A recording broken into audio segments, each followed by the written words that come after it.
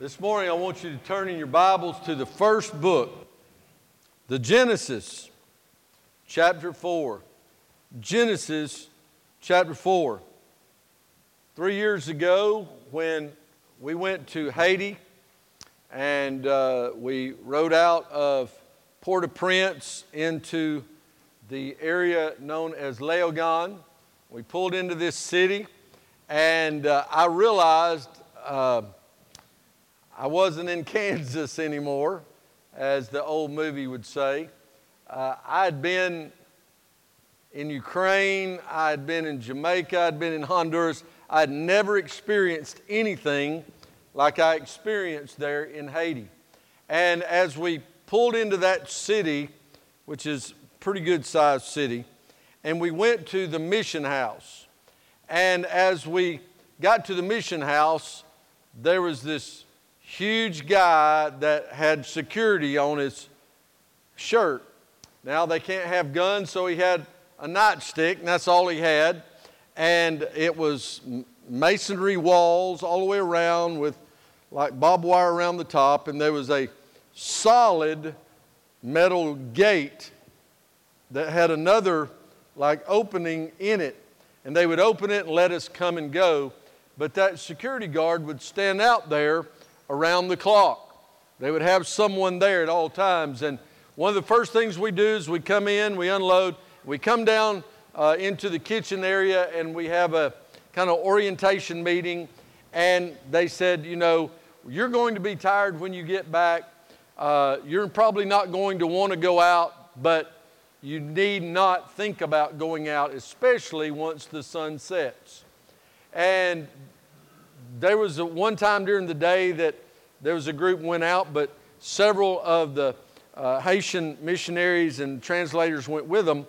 But they said, listen, this is our safe zone right here. Not here in a couple more houses, inside this boundary. They said, so don't wander out. We can't do anything if you get out there. And it was only a couple days later, we're coming back from a church service or doing something, a Bible school at a church, and we ride in the backs of these little trucks, and I look, and about 2 cars back is a line of white UN peacekeeping Hummers with 50 cal guns on top of them.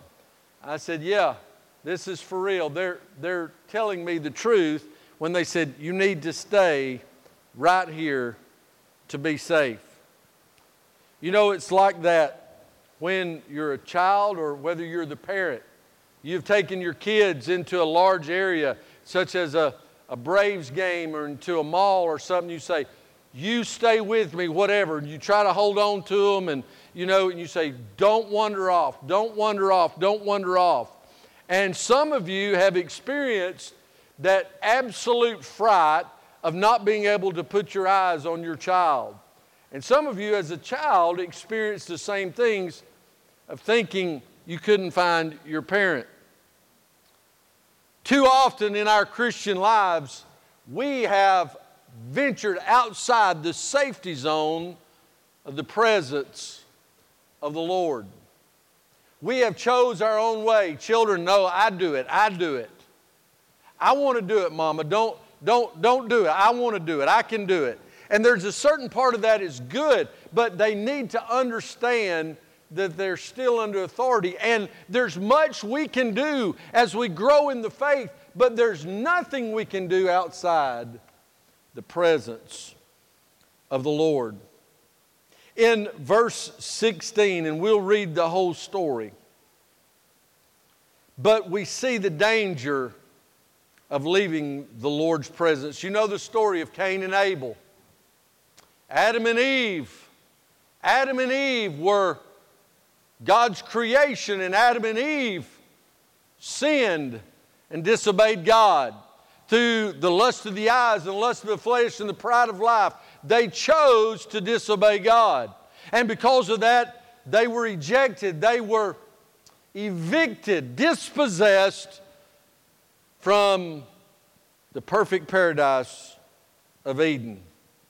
So now they've had children, and they have these 2 boys. If you have multiple children, you'll understand the fights that may go on. Thank God that maybe they haven't come to this. He said in verse 6, so the Lord said to Cain, because they had brought their offering, God said it's time to bring an offering. And Abel brought his offering of sheep, and Cain brought his offering of the fruit of the ground. So the Lord said in verse 6 to Cain, why are you angry?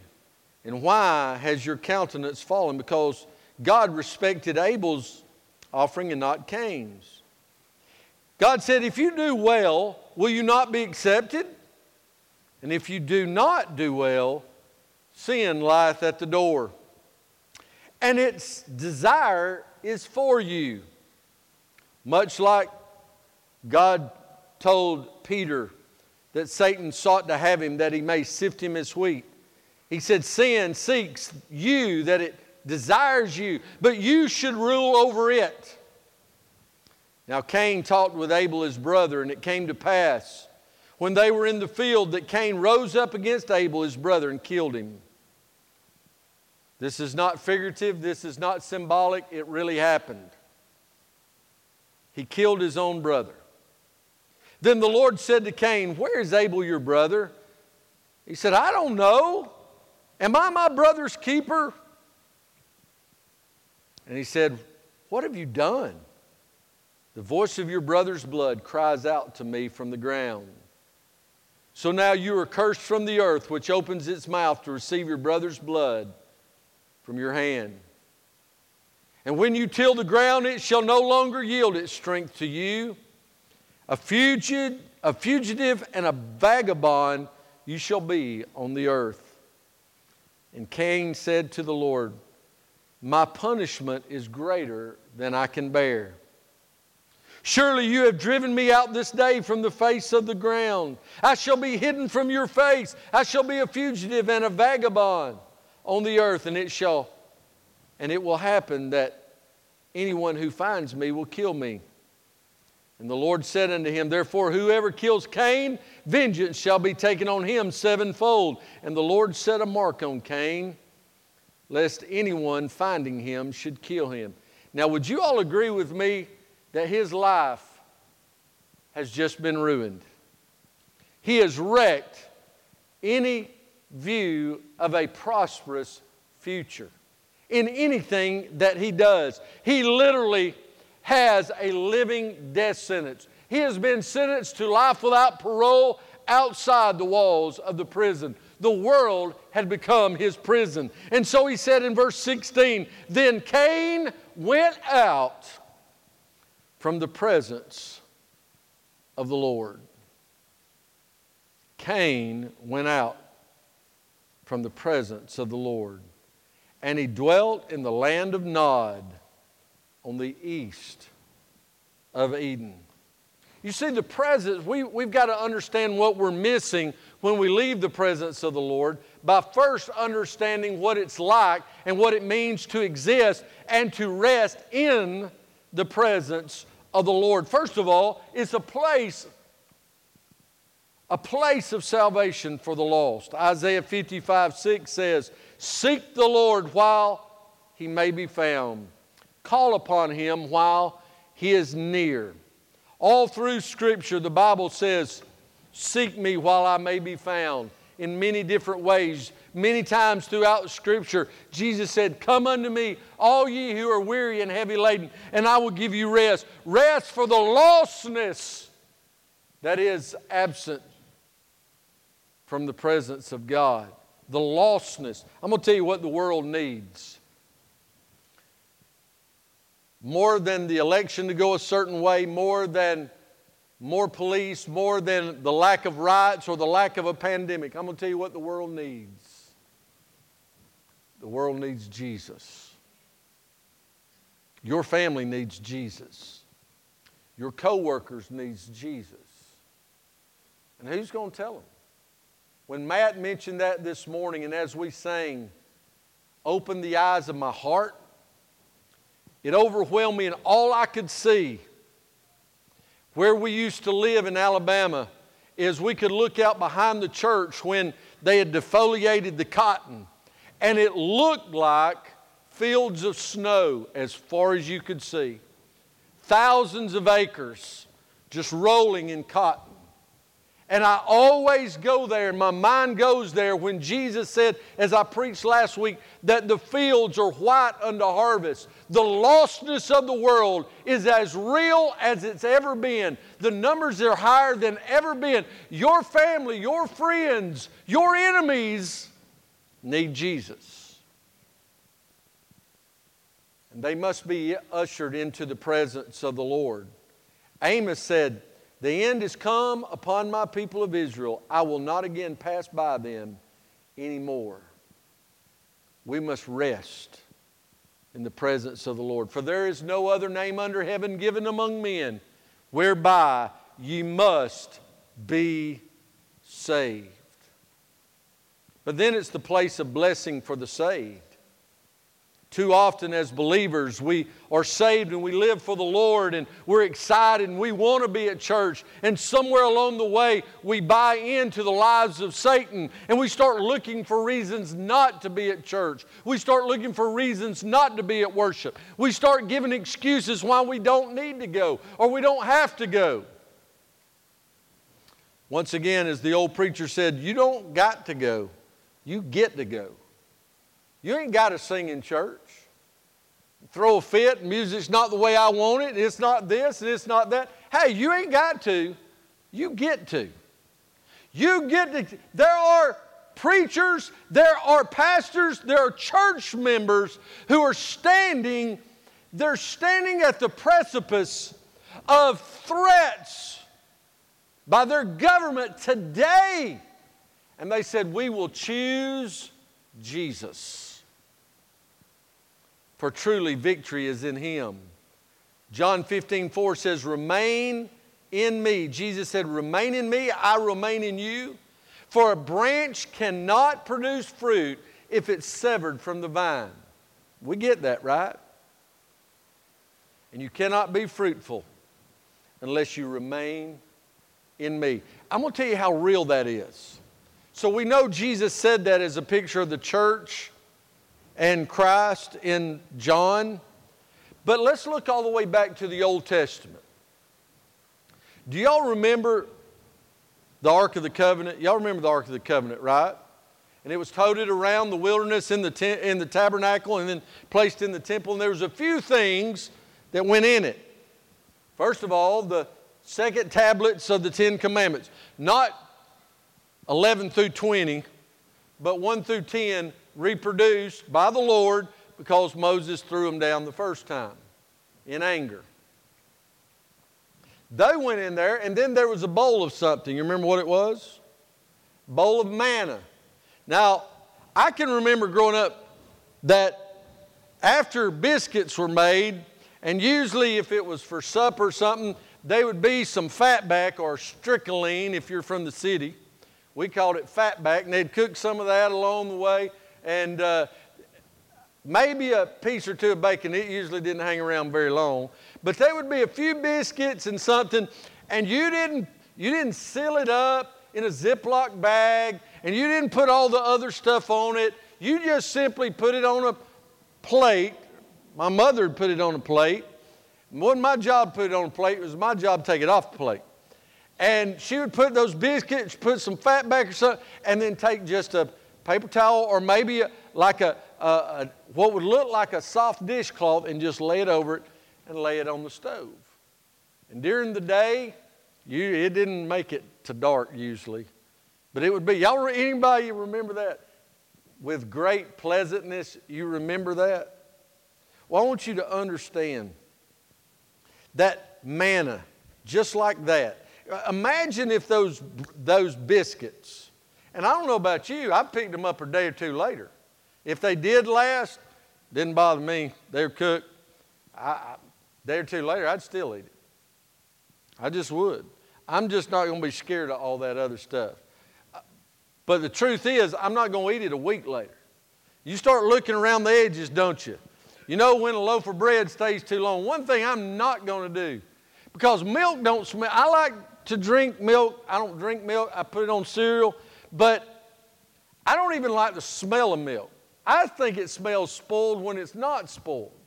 So I can't, Becky will smell it, but women will hold up a baby and smell their diaper. I never understood that either. But you can tell when that milk turns. You can look at the bread and you'll see mold start. You just throw it away. Think about this. God is so fruitful that when He orders something, that manna never molded. That bread stayed fresh. But here's what's really cool. There was a rod. Y'all remember this rod? Whose rod was it? Huh? Aaron. Aaron's rod. Now, what's a rod? It's like a walking stick, right? This walking stick's cut off from the tree. It may have been a fancy rod, I don't know, or it may have still just been just like it was chopped off the tree. But He showed him, and it budded, remember? And what kind of tree was it? Almond. Because even when it budded, almonds come out on it. God gave fruit from a severed limb. But here's the thing, it was never severed from God's power and presence. Y'all get that? And as long as it remained there, that rod, and He always says, the rod that budded. Well, I'm going to tell you, no matter where you go in this world, no matter what you face, if you reside in the presence of the Lord, there's going to be blessing. Amen? Jude exhorts us in verse 21, keep yourselves safe in the love of God. Now, while we agree that a truly saved person does not have to ask God to refrain from removing His Holy Spirit, we've been sealed. He's not going to remove it. You can't be lost again if you're saved. You cannot do anything to cause yourself to be lost any more than you could do anything to cause yourself to be saved. It's the power of God that saved you. It's the power of God that keeps you. But listen, we do bear the responsibility of keeping ourselves in the love of God. Dr. Charles Stanley used to say, one indwelling, many fillings. And he gives us an order, be ye filled. That insinuates that's our responsibility to humble ourselves, open ourselves, and pray, God, fill me today. Fill me in this moment. Fill me in this hour. Open the eyes of my heart. Open my hands to service, Lord, that I may love you and be filled. As for unbelievers, there is a real danger of taking yourself out of God's protection altogether. If you continue to say no, whether you're here today or you're watching online, and you've got a head knowledge, you know all about Jesus, yeah, you believe that Jesus is real, you believe that Jesus really came to the earth, but there's never been a moment in your life where you got on your face and said, God, I am a sinner. Lord, I confess you are my Savior.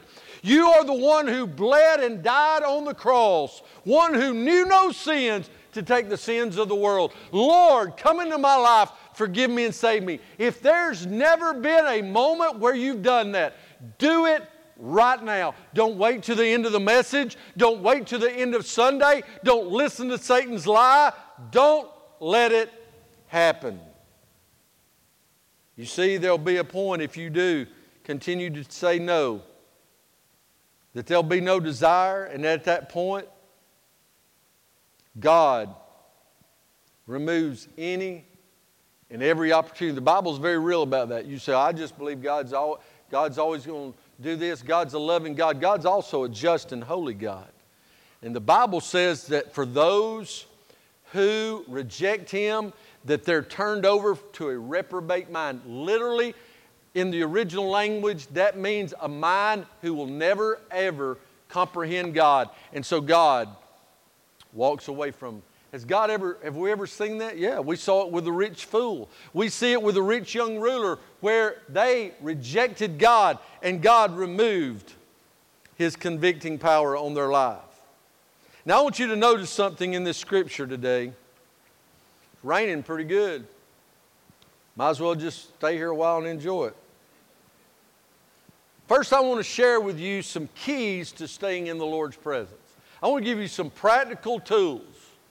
I've been working on some stuff at the house and building some things for my car, and it's so aggravating when you don't have the exact right tools. Yesterday, I was having to cut out this metal stuff on the inside of the car, and I didn't have the exact tools, and so I had to make do. I want to tell you something, making do is not fun.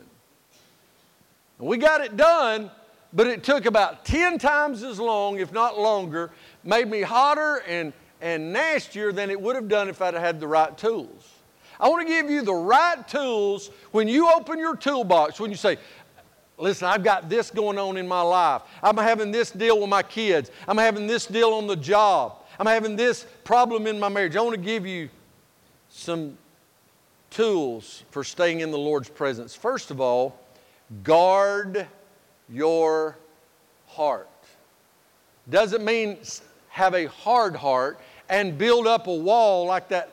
Even that house in Haiti had those high walls you couldn't see out. It had a gate. There's a gate for safety. Guard your heart. He said in verse 3, and in the process of time it came to pass that Cain brought an offering, Abel brought an offering, we know that. But it said in verse 5, God did not respect Cain and his offering.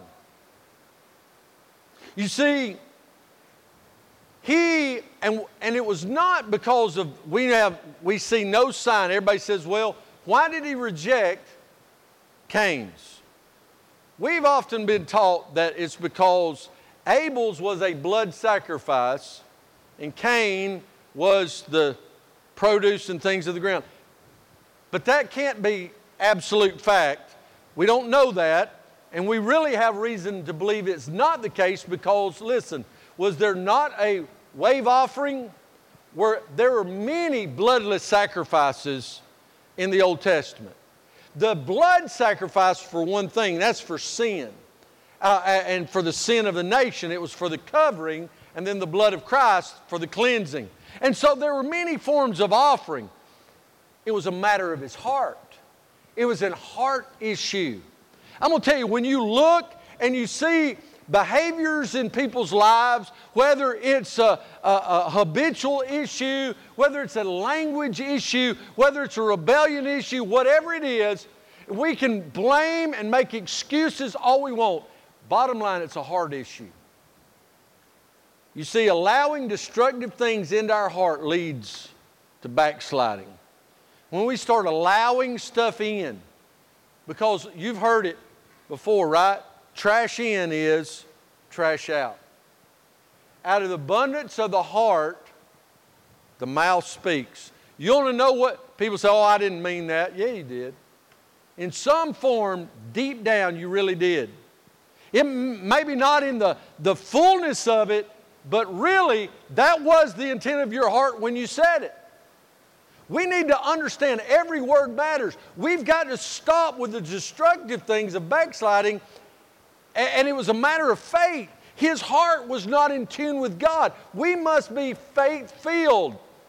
When Cain brought his offering, he should have been where he was sold out in complete faith, filled with the presence of God. But he wasn't. We must safeguard our heart if we wish to remain in the presence of the Lord. That's faith following. That everywhere we go, we say, God, go with me.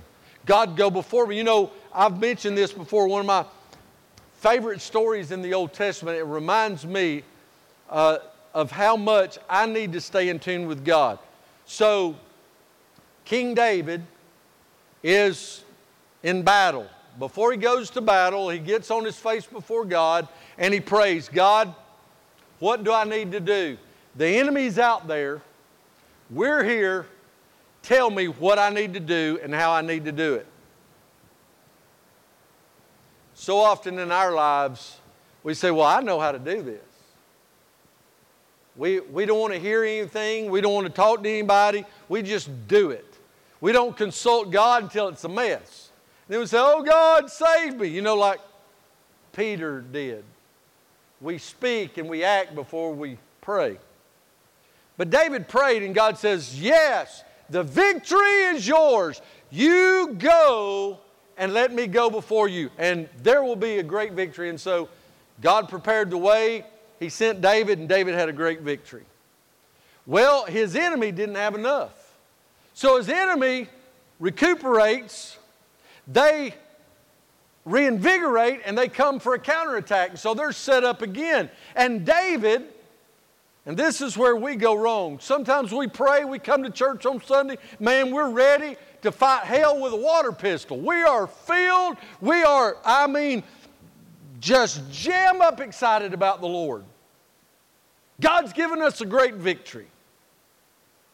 And then about Tuesday afternoon, or Thursday morning, or Friday night, right when we think we got it all together, Satan hits us right in the face. He's still standing there. And we think, man, we've had a great victory. God's given me the victory. I'll just go at it again. David, when he saw the enemy, he did what we too often don't. He stopped and he prayed again. He did not base the future on past experience. He said, God, they're out there again. What do I need to do? And this time was different, wasn't it? This time God didn't say, yes, go right now and do just like you did before. He said, no, wait. Wait, not yet. Soon, but not yet. I tell you what, David, wait until you see, and in the King James it says, the goings in the tops of the mulberry trees. Literally God's Spirit blowing through the leaves in the tops of those trees. And so David had to literally wait until he saw the Spirit of God go before him.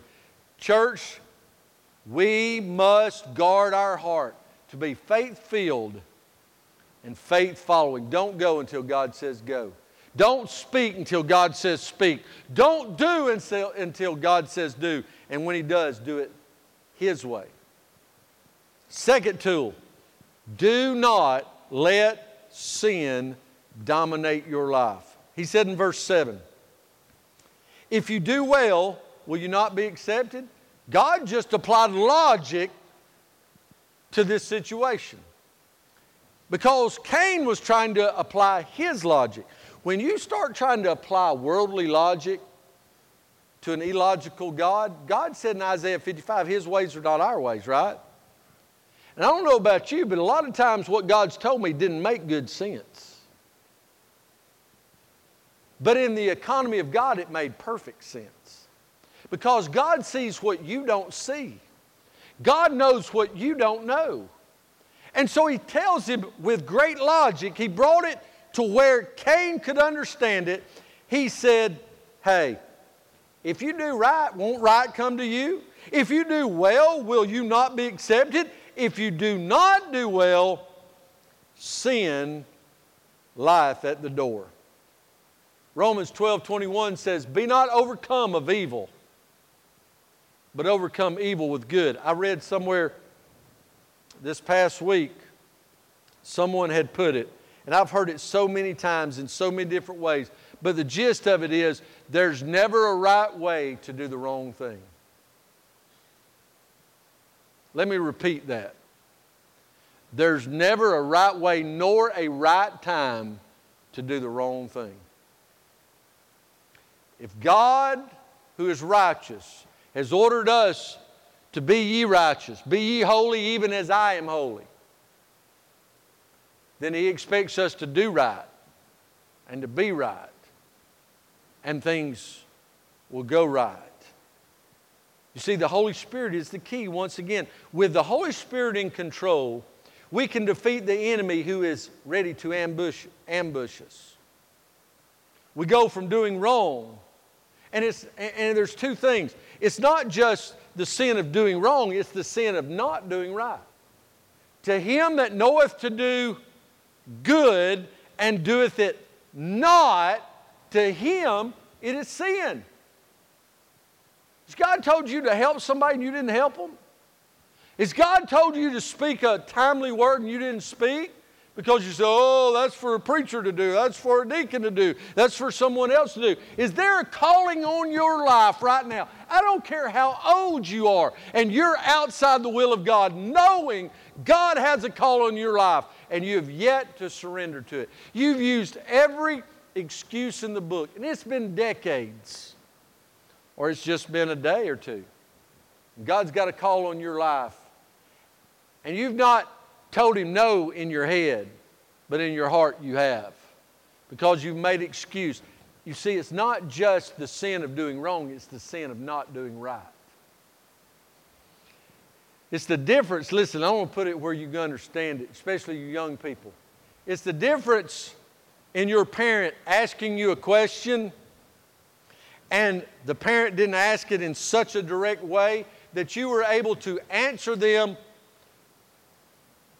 in a way of, you answered the question with truth, but you were not honest. You didn't tell them the rest of the story. They say, did you go to your friend so-and-so's house? Yes, ma'am, I sure did. But you don't say, but I went here before and I went there after. You see, we look at God and we say, oh God, I love you and I gave my tithe and I even went to church in a pandemic. Yes, but what about before and what about after and what about during? Are you where God wants you? Don't let sin dominate your life. Third tool, get this. What do you think one of the biggest tools in the toolbox that could have kept from this first murder happening? We look at what's going on in the world. A 5-year-old shot for riding on the grass. Really? Unarmed men beaten in the streets of peaceful protests. Dozens, if not hundreds, shot in a week in large cities in America. Family crime. Some of the most horrific things we've ever seen, and one that I think about in recent years is a father standing on his porch when they interview him. Oh, we're looking for my wife and my kids, knowing he had killed them both, killed them all, and dumped his children in an oil well. A woman who gets on and cries in South Carolina and says, I want my babies back, who drove them into the lake herself. A mother who killed her children, a dad who killed his wife and children. The first suspect in every spousal murder is the spouse. And over 90% of the time, that's who does it. So I can't believe it. Well, believe it, it started in Genesis chapter 4. And it's been happening ever since. Are we so surprised? But you know what can get rid of it? Exercising brotherly love. He said, am I my brother's keeper? What an obnoxious, arrogant, mean, hateful thing to say. I can remember the first time I heard this saying, and they're all gone to be with the Lord, so I can honestly say it now. And Mama's watching it, and she knows the truth. My favorite aunt one time, and I don't even remember the context, but the first time I ever heard this saying, he's not heavy, he's my brother. Y'all ever heard that old song? You remember that?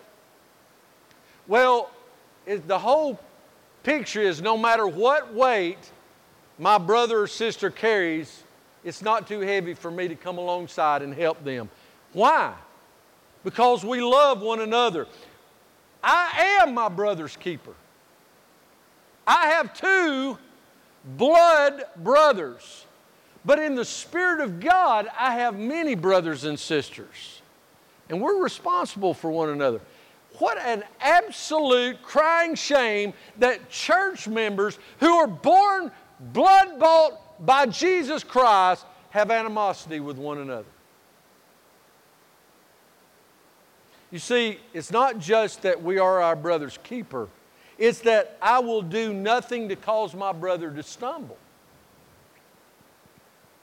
1 John chapter 4 says it as boldly as it comes. He said in chapter 4, verse 7 and 8, "Beloved, let us love one another." Yeah, but they're not very lovable. Usually the people who say that hadn't looked in the mirror lately. I'm going to tell you something. Everybody in this room and everybody watching and everyone else on this world, there are times in their life where they're not very lovable. But I want you to know Jesus hung on the cross for the most unlovable. Paul was Saul, who hated Christians to the very fiber and core of his being. David, in lust, committed an affair and had her husband killed. But Saul just was pure, unadulterated hatred for his own Jewish brother. But later in life, the first verse of Romans 10, that great Romans road, we know, whoever calleth on the name of the Lord shall be saved. You know what the first verse says? My heart's desire is that Israel would be saved. The same ones that he was willing to kill. He said, "Beloved, let us love one another, for love is of God, and everyone who loves is born of God and knows God." Listen to verse 8.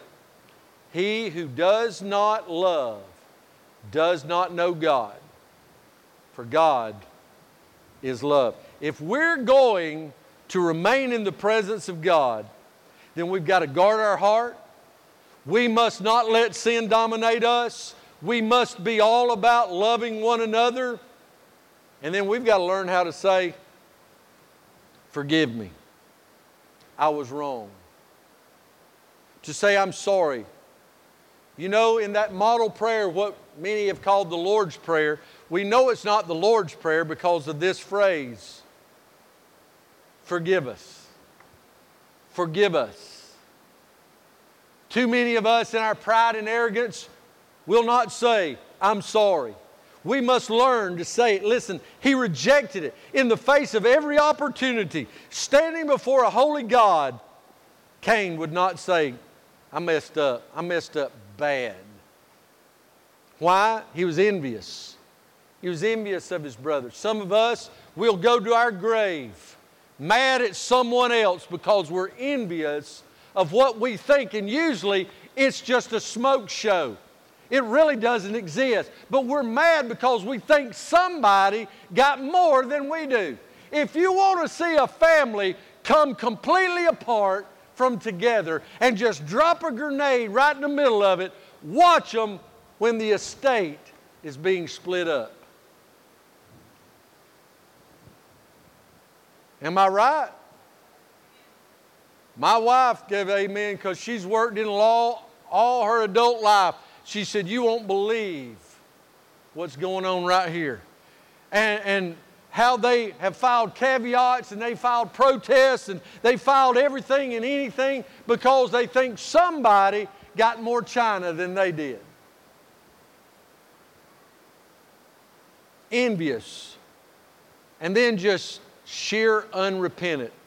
Just brash. I ain't saying, cross your arms and say, "I ain't doing it. I ain't doing it. I don't care. I don't care if it makes the whole world mad. I don't care. I ain't saying I'm sorry. I'm not doing it." Well, just rot. Just because you are already rotten inside, and it's just going to start rotting to the outside. There's somewhere you've got to overcome your own ego and get on your face. And there may be somebody in this room or somebody you need to get on the phone and call and say, "I am sorry." And before you need to confess it before God. That's how you stay in the Lord's presence. Get rid of it. Get rid of that anger. Get rid of that hatred. And just love. Then the consequences of leaving the presence of God. There's consequences. Physics tells us that for every action there's a equal and opposite reaction, right? I'm not a math genius.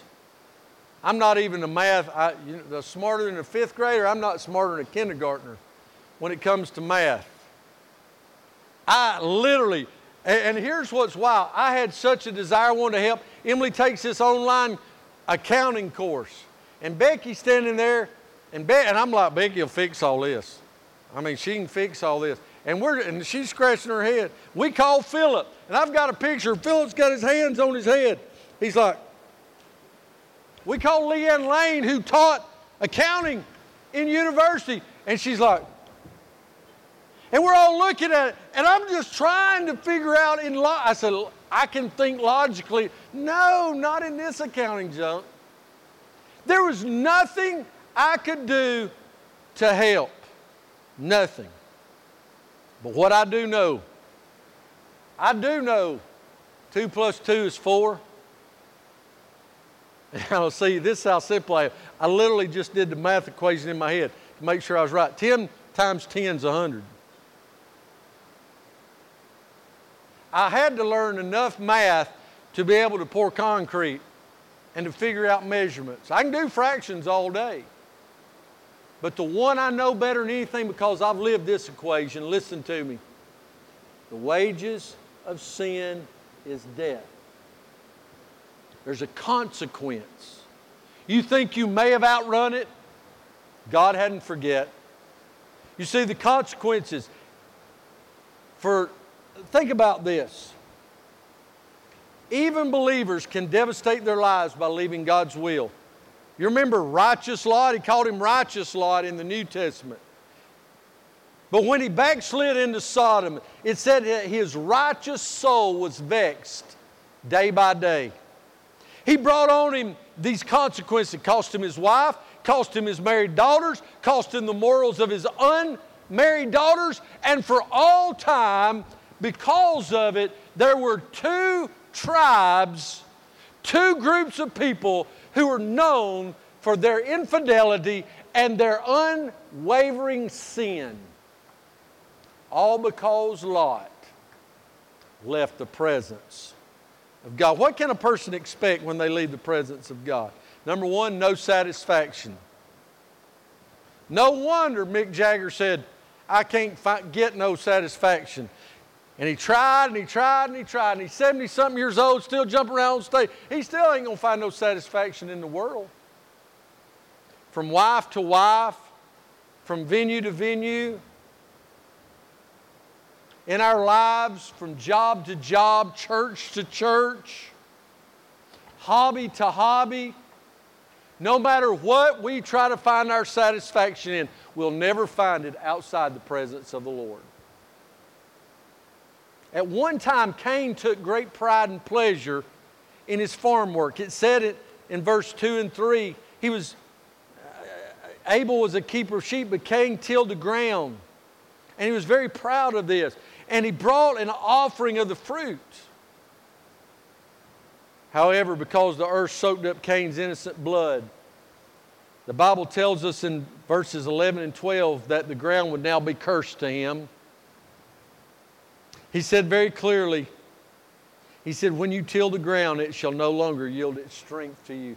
You'll get by, but you'll never have a bumper crop because you've brought a curse on yourself through this. You might say that the punishment fit the crime. You see, sin robs a person of true satisfaction. You look in people's lives and you can see the wages of sin on their face. When a believer is out of fellowship with his church, his Lord, his life will be a struggle no matter what happens. People turn to destructive things. They look for satisfaction in drugs and alcohol and pornography and friendships and vacation and money and all kinds of things. You will never, ever, ever find rest and satisfaction outside the presence of the Lord. And that leads to a loss of peace. He said, you'll become a fugitive and a vagabond. Where did he go? To a place called Nod. You know what the word Nod means? Wandering. It was just an empty,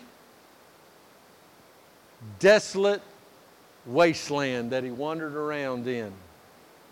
No longer would Cain have the benefit of living among his people and enjoying a quiet and peaceful life. He'd be forced to wander all his days. And so he settled for that which is less than what God wanted for him. Are you settling today? Are you just settling for what may have been? You say, oh, que sera, sera. I'll do what I want. And that's what happens. But then, not only do we see the loss of peace, but we will feel hidden from God. It said in verse 14, surely you have driven me out this day from the face of the ground. I shall be hidden from your face. There's times in all of our lives where we felt like we could not see God. And the truth is, many times we couldn't because we had built a barrier of sin. Cain cried about his situation. But isn't that exactly what he really wanted? He wanted to be away from God. He wanted to do his own thing. He wanted to hide and commit sin out of the watchful eye of his parents and God. Listen, you think you're hiding something from your parents? You may be. But ultimately, they usually find out. Amen? There's been times as an adult that I almost felt compelled. I said, well, I'll just tell y'all, when y'all were away or y'all did it, I did this. I said, Daddy said, I knew that. How do you know that? I just did. And there's things, not necessarily bad things, but my kids would say something. I say, oh yeah, I knew about that and this, and prove that I knew it. And they say, how do you know this stuff? God has a special line to parents, doesn't He? Huh? Y'all never experienced? Yeah. A praying mom and daddy, God shows them things. But here, listen to me, young people. You may hide it from mama, and you may pull the wool over your daddy's eyes. But listen to me, you'll never, ever hide your sin from God.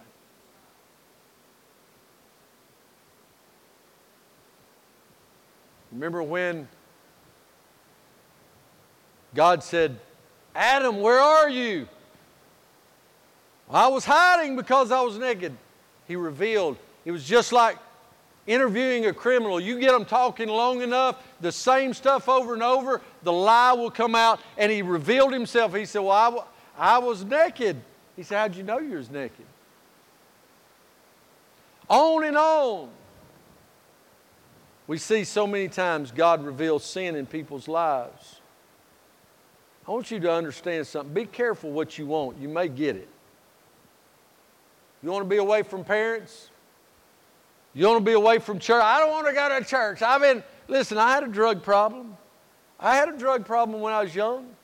My parents drugged me to Sunday school and drugged me to training union, drugged me to prayer meeting, drugged me to every wedding and funeral and family reunion. If it was at the church, we went. Because that was the thing you did. And I thought, if I can ever get away from this. And now I am one.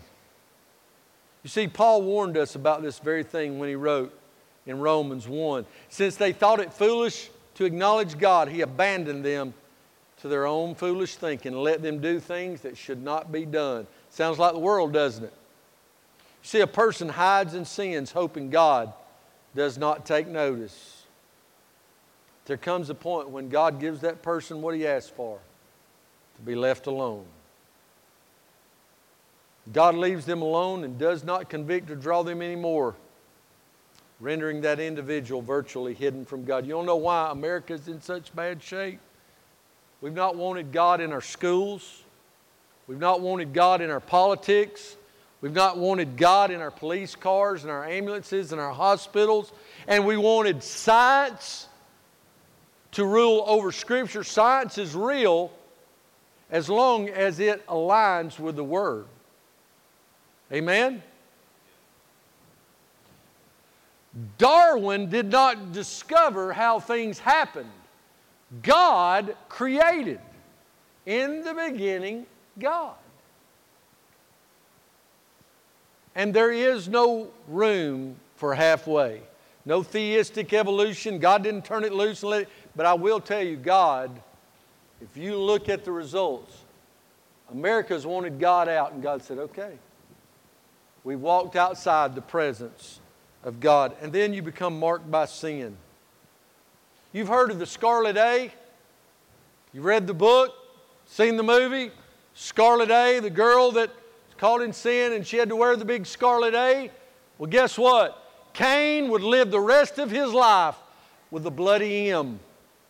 It tells us in verse 15, he was marked, and the Lord said, whoever kills Cain, vengeance shall be taken on him sevenfold. And the Lord set a mark on Cain. Yes, he didn't want to die. Oh, he was willing to kill his brother, but he didn't want to die. And God says, you'll wish you had died. For everywhere they went, they would say, don't touch him. That's the man who killed his own brother. Listen, God punished Cain himself and put a mark on him to prevent anyone else from adding to his punishment. You'll never be able to punish someone. You'll never be able to hold a grudge or do anything that can equal what God can do to someone. Turn them over to God and love them, forgive them, and pray that God draws them. Sin has a way of marking its victims, doesn't it? But I want you to understand the sin of negativity and anger, prejudice, and pride will mark you just as much as cigarettes and alcohol. Some people are just mean in a way. We try to put on cream and we try to find something as sold on TV to make all our age go away. But the truth is, we have curled and furrowed our brow. We've looked down our nose at people. We've gotten mad and yelled and screamed and cussed and pitched a fit and showed ourselves in anger. And now people say, don't stay around them very long. Look at them. Look like they're 68 and they ain't but 42. Just mean. That old woman's mean down there. Don't get close to her yard. They're marked by sin. But real quickly, I want you to see 3 lessons from Cain. First of all, priority. Priority. 1, we are to please God. It said in verse 5, but he did not respect Cain in his offering. He did respect Abel's. Why? Because Cain did not obey. Obedience pleases God. Repentance pleases God when we fail to obey. Brotherly love pleases God. We are to choose right over wrong. Opportunities to sin are always near to us. There's always going to be an opportunity to do wrong. Let us do right. We must learn to master ourselves by keeping ourselves centered in the Spirit. Paul said, the things that I don't want to do, I end up doing. So walk after the Spirit, pray. And I want you to get this. Doing the right thing is usually difficult, and sometimes it may seem completely unfulfilling at the moment, but so is a diet. The day you start your diet is the easiest day to quit it, because you don't see it. I need to lose 18 pounds. Well, you're not going to lose 18 pounds that day. It's like being down 23 at the start of the fourth quarter. You ain't going to get 23 on one layup. You got to get them 2 at a time. You start taking chances and risking it, you're never going to get close. You're never going to catch up. You got to do it. Baseball. You're down 7 going into the 6th, 7th inning. You're not going to get them all back with one swing of the bat. Just get on base. Move to second. Move to third. In our lives, listen to me. We must do right every step of the way, even if it don't look like it's going to be greatly fruitful. Y'all get this? And then sin's pain is always greater than its pleasure. Sin's pain is always greater than its pleasure. You know, it must have felt good for Cain to take out his anger. He picked up, and I mean, it feels good now. When somebody's made you mad, well, I told them. And the minute you turn, there's this wave of emptiness that settles over you because it's not God's economy to do that, to render evil for evil. Remember, do good and bless those that curse you and despitefully use you. Pray for them. That's Scripture. That's Jesus. Any fleeting pleasure that Cain had received from taking out his anger on his brother was far outweighed by the pain of his punishment. Now, I want you to remember something. His mom and daddy were still living. We don't really have any record that he ever saw them anymore. As God pushed them outside. I'm going to tell you, you've become alienated from family.